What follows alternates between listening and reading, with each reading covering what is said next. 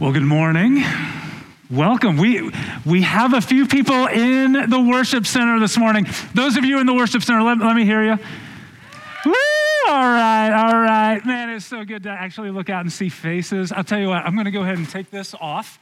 That's all right. I think we're properly socially distanced. Those of you who are watching online, we're socially distanced for sure. But hey, I do want to let you know, right now this morning happening at Bedford and here at East, and then later on in the week, what's going to be happening at West, is all of our Sunday morning volunteers are kind of going through a little bit of training to learn some of the new protocols that we've implemented and put in place as we regather for worship next Sunday. And we are so excited to start seeing this place fill up again. We understand, we totally get that so many of you are like, I'm just going to play this a little bit cautious. I'm going to stay at home. I'm going to continue to worship online. That is totally fine. But for those of you who are ready to take that step, or ready to come back and gather for worship on a Sunday morning at your campus, we'll be ready for you. Hey, if you have a Bible or a Bible app that you like to use, turn with me to Psalm chapter 103.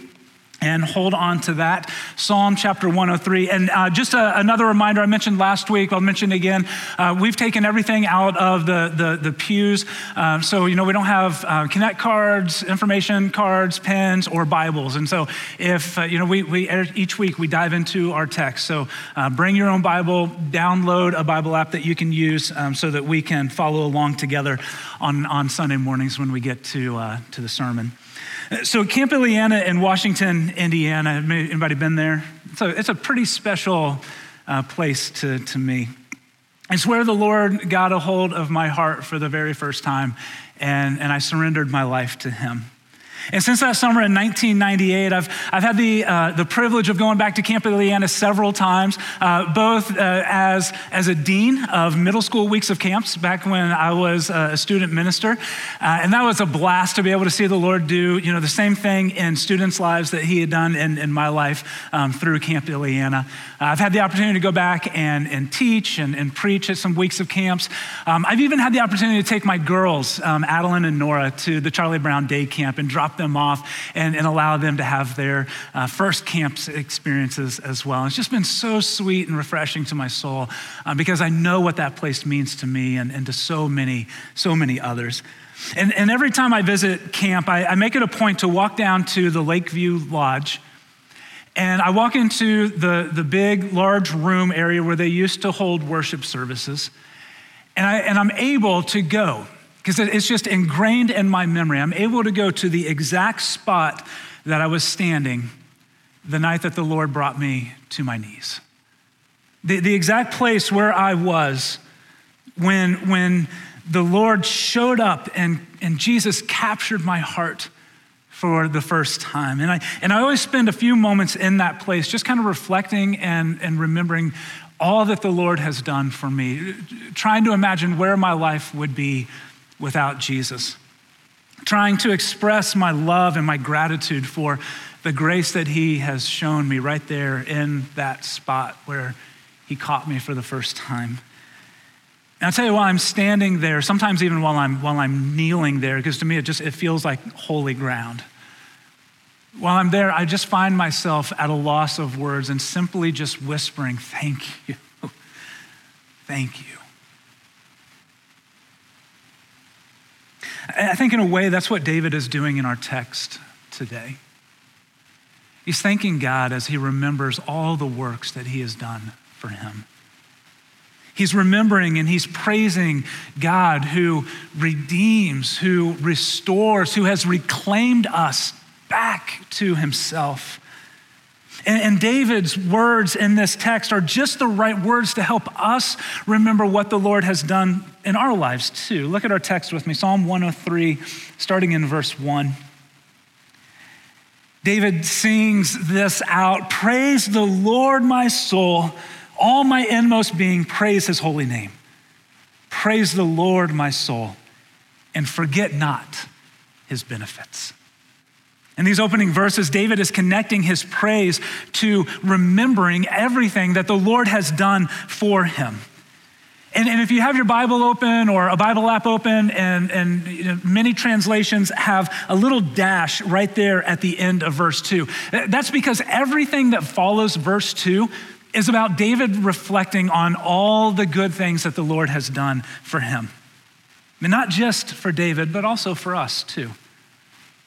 And I think what we learn from this is that remembering is the key to unlocking a life of worship. And man, if you want your life to be an act of worship, not just what you do on Sunday mornings, but your life to be this act of worship, remembering all that the Lord has done is kind of a key that unlocks that kind of a life. The main way for us to praise and honor God in our life is to not forget what he has done for us. And if that's true, then the main problem that we have in life is that we constantly forget what God has done for us, right? Like all the time, we forget the magnitude of what he has done. And you may think to yourself, well, I remember it. I've studied it. I know it. It's locked right up in here. But when David talks about remembering and not forgetting, he's talking about something so much deeper than what our definitions of remembering and not forgetting are. He's talking about so much more than mental recall. In Scripture, remembering is much deeper than that. Tim Keller puts it this way. In the Bible, remembering is to have something so central to your consciousness that it controls how you act. It is so central to who you are. It's so at the front of your mind at all time that it actually controls who you are and how you act. And so all throughout the Old and the New Testament, God tells his people to remember, to not forget all that he has done for them. And he says that not so that they look back and they go, man, do you remember that time when God rescued us from Egypt and delivered us into the promised land? That was great, wasn't it? That's not what remembering is about. He doesn't want them to just recall information. He doesn't want us to just recall information about what he has done for us. He wants them to remember in a way that gives them confidence for today. He wants them to remember in a way that causes them to respond today with greater love, with greater trust, and with greater devotion to him. Biblical remembering is a past memory that expresses itself in present action. It's a past memory that expresses itself in present action. It's remembering God's faithfulness and responding in faithfulness today. It's remembering God's kindness and responding to others in kindness. It's remembering that you have been forgiven and responding with forgiveness when you've been wronged, when you've been hurt. It's remembering that Jesus sacrificially laid down his rights for you and then going and sacrificially laying down your rights for others. Biblical remembering is to have something so central to your consciousness that it controls everything about you. It controls how you act, but that's not always how we remember, is it? I mean, how many times have you done something or you said something and you made a promise to yourself in that moment, I will never do that again. I will never say that again. You realize in that moment how destructive your behavior is and how destructive it can be to your relationships. And so you commit in that moment to never do it again, but then a few weeks go by, a few days go by, maybe a few hours go by, and you find yourself right back doing the very same thing that you swore you would not do. Why is that?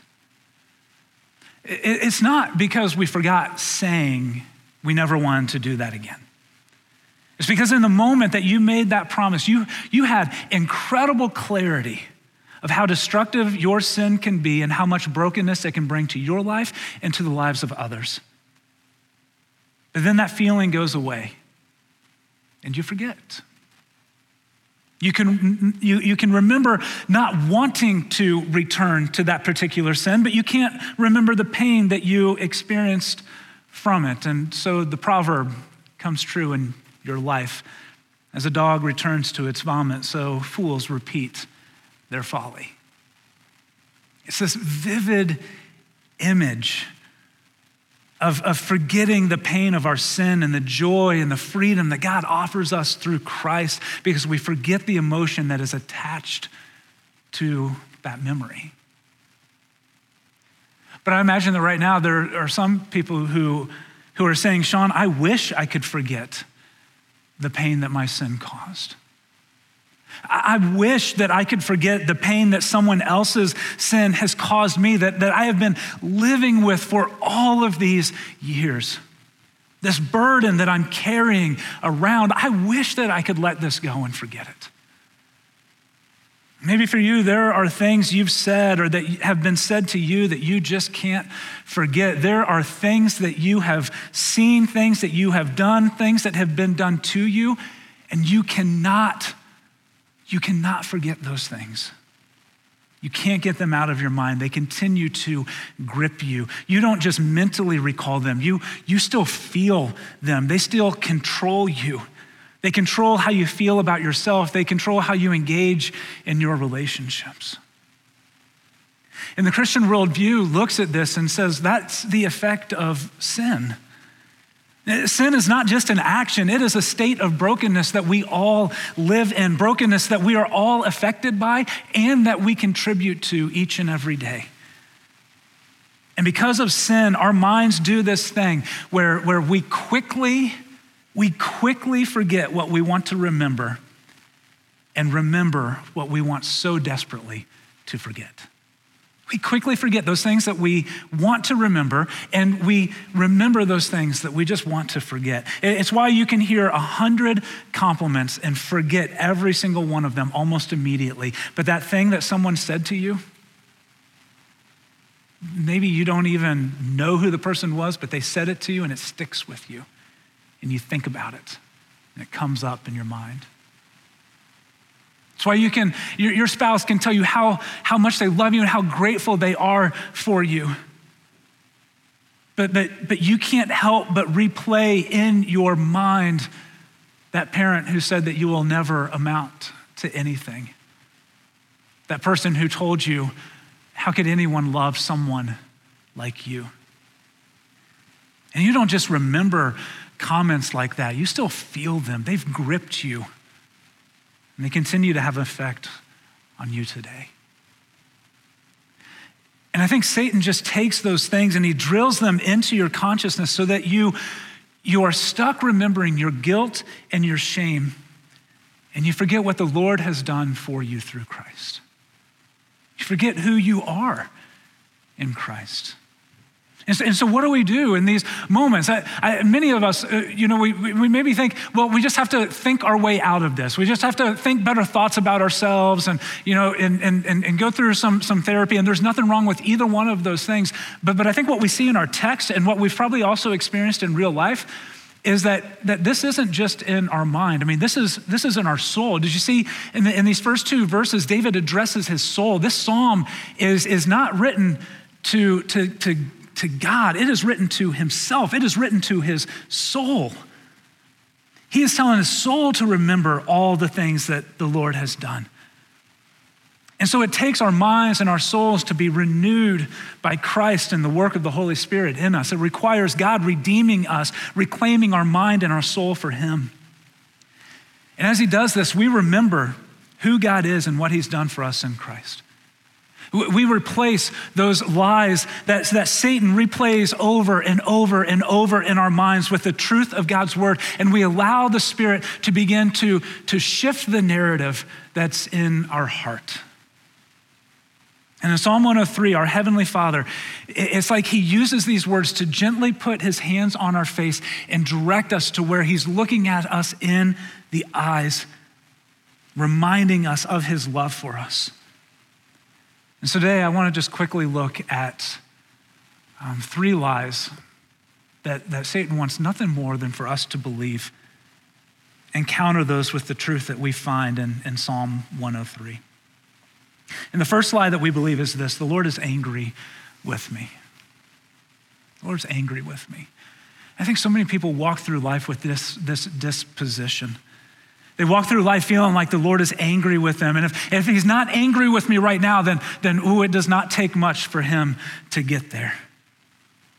And that's a lie that Satan wants us to believe, because instead of letting us surrender into the arms of a loving Heavenly Father, we walk on eggshells. We're on guard constantly. But in Psalm 103, verse 8, David remembers this about God's love. He says, the Lord is compassionate and gracious. It's interesting here, just as a little side note, the word compassion is used 17 times in the book of Psalms. 4 of those times is in Psalm 103. Like, that's significant. It's like as if David cannot help but think of God's compassion when he remembers all that he has done for him. And so he says, the Lord is compassionate and gracious, slow to anger and abounding in love. Now, I don't know about you, but so many times I get those two things reversed in my life. And I read this as the Lord is abounding in anger and slow to love. But that's not what it says. I want us to make sure that we remember this morning, whether it be in here or those of you who are watching online. I heard someone preach this text years ago, and they did something that every time I read this, and this phrase is found several times throughout Scripture. Every time I read this phrase, it comes back to mind. I hope that it does the same thing for you today. He said it like this: the Lord is slow to anger and abounding in love. The Lord is slow to anger and abounding in love. Why don't you say that with me? All right, there's 1, 2, 3, there's about 10 of us in the worship center right now. There's hundreds more that are joining us online. I want you to say this with me. Ready? The Lord is slow to anger and abounding in love. He is. He is. The Lord is not angry with you. He has compassion for you and is gracious towards you in all that he does. He has redeemed us, and you are his beloved child. The second lie that we oftentimes believe is this: the Lord is out to punish me. That the Lord is just waiting and watching for the moment that we mess up to zap us with his judgment.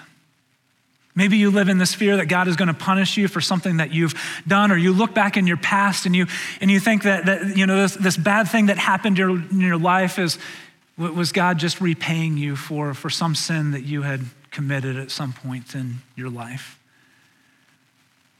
But look at what David says in verse 10. This is the truth that I want us to remember, that I want us to replace with that lie. It says, he does not treat us as our sins deserve or repay us according to our iniquities. Now, can we just pause right here and reflect on that just for a moment? Because that is absolutely amazing. Incredible grace. I'm telling you, I am so grateful that the Lord does not treat me as my sins deserve, because I would not be standing up here this morning. Instead, what we find is this: for as high as the heavens are above the earth, so great is his love for those who fear him.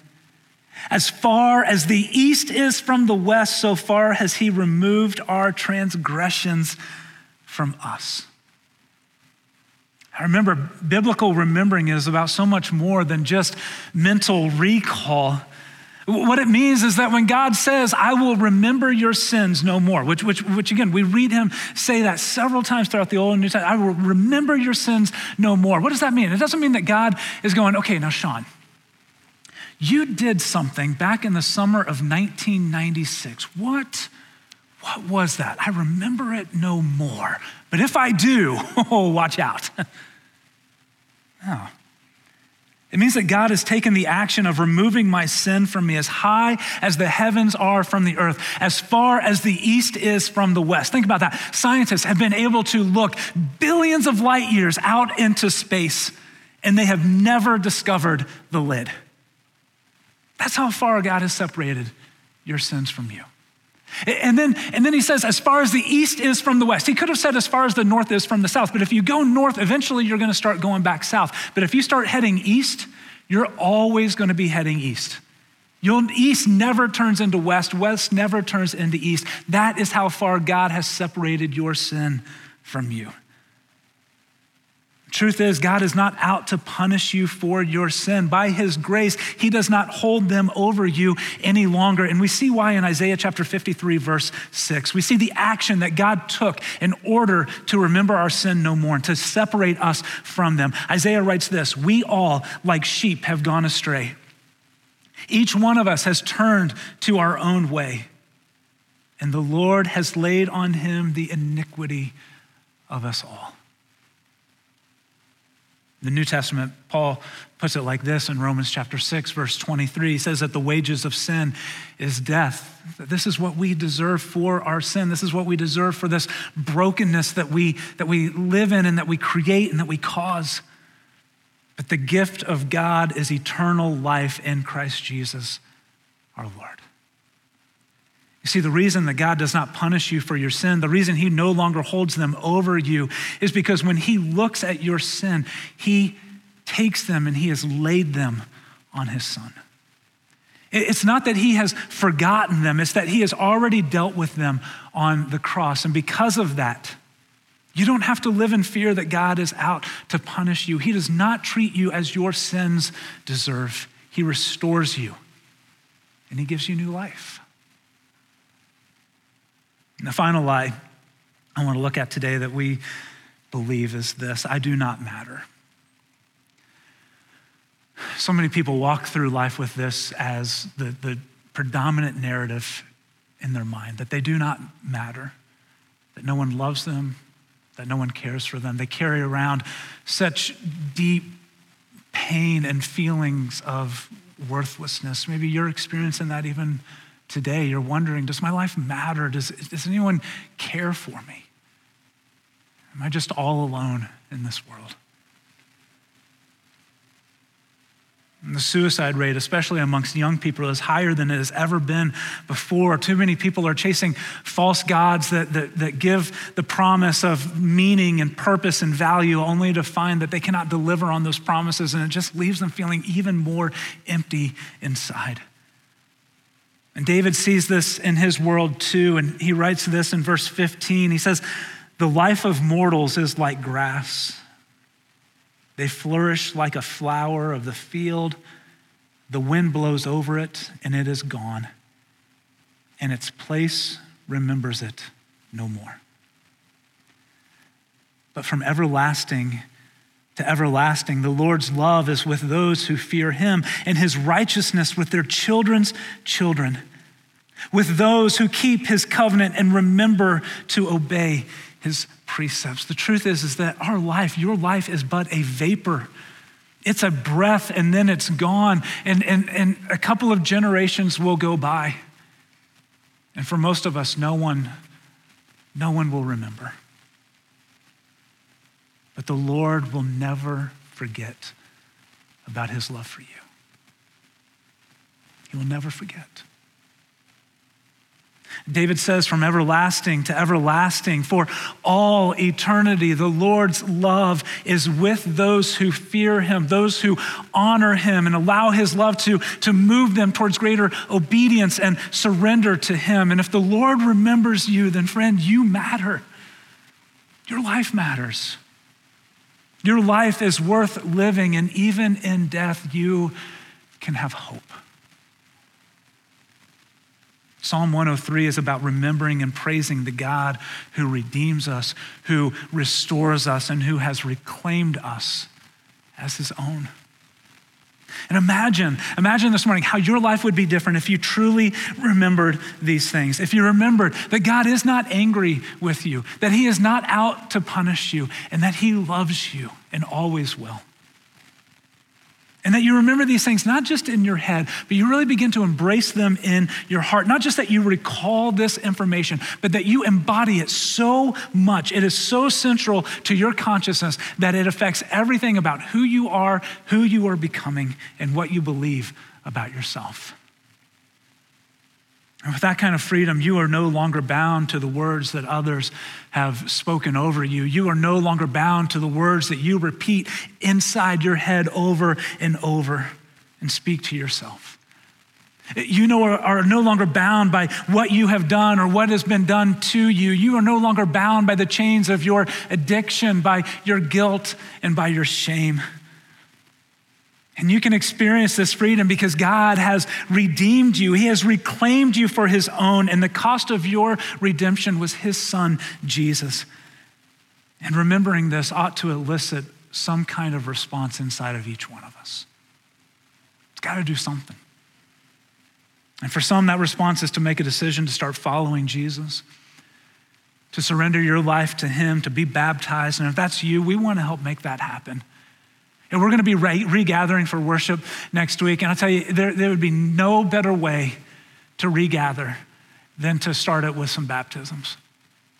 And so through this quarantine, through this time, maybe even right now today, if the Lord is drawing you into him, if he is inviting you to follow him, then man, we encourage you to take that next step. Reach out to us. Reach out to us this week. You can reach out to me directly, sgreen@socc.org. We would love nothing more than to help you make that decision to start following Jesus and to surrender your life to him. As we close this morning, we're going to come to a time of communion, a time for us to not only remember, but to celebrate and to praise the Lord for what he has done. Not just to recall what Jesus did for us, but for it to be so central to our consciousness that it affects our actions. The life, death, and resurrection of Jesus affects who we are and who we are becoming. And communion is a time where we once again, we surrender our lives and we invite the grace of God to continue to transform us from the inside out.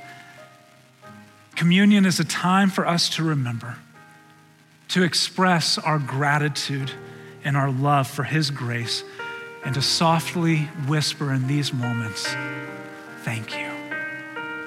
Thank you. Let's pray. Father, we are so grateful for the love that you have for us in Christ. We thank you for your freedom and your amazing grace. Lord, I pray that the reality of that, the truth of that, it will not just sit in our minds, but it'll truly come into our hearts, and it'll affect every way that we live, how we think about ourselves, how we treat others, the kindness, the generosity, the grace in which we live.